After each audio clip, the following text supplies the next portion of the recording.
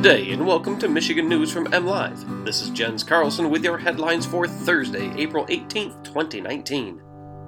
Today, school districts are one step closer to snow day relief, Michigan nears the 10 million mark, and an annual festival lands a national name. Michigan school districts that called class during a state of emergency declaration this winter wouldn't have to make up those days this summer under legislation that passed the House on Wednesday. In a 101 to 7 vote, House members approved legislation to make an exception to state rules for snow days called during state emergency declarations.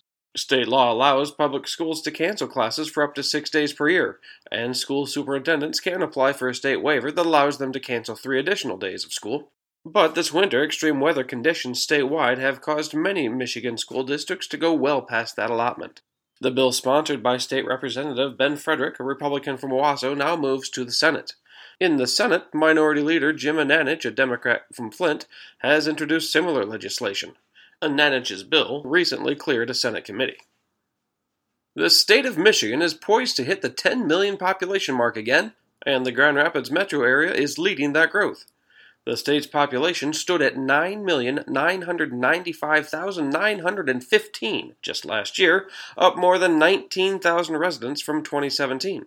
Among Michigan's 83 counties, Kent and Ottawa counties in West Michigan experienced the largest population gains.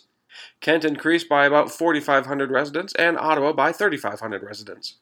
Overall, the Grand Rapids metro area, which also includes Montcalm and Barry counties, grew by more than 9,000 residents from 2017. Michigan's population peaked at 10.09 million in 2006 and last exceeded the 10 million mark in 2008, right on the eve of the Great Recession. With job losses hammering the state, the population dipped to 9.88 million by 2011.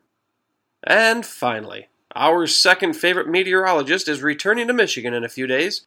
Ginger Zee, the chief meteorologist for ABC TV and Good Morning America, will return home to West Michigan in early May to lead Holland's Tulip Time Festival Parade. The Rockford native will share highlights from the festival with Good Morning America viewers on May 8th. The Tulip Time Festival is a week-long celebration of Dutch heritage and, you guessed it, tulips. So many tulips! Festival officials say there are more than 5 million tulips planted across the city just ready to bloom. The festival this year begins May 4th and ends May 12th. For more on these stories and other headlines from across the state, head on over to mlive.com. A special shout out today goes to the fine folks in Sault Ste. Marie. Sault Ste. Marie, there's lots to love. Thanks for listening and have a great day.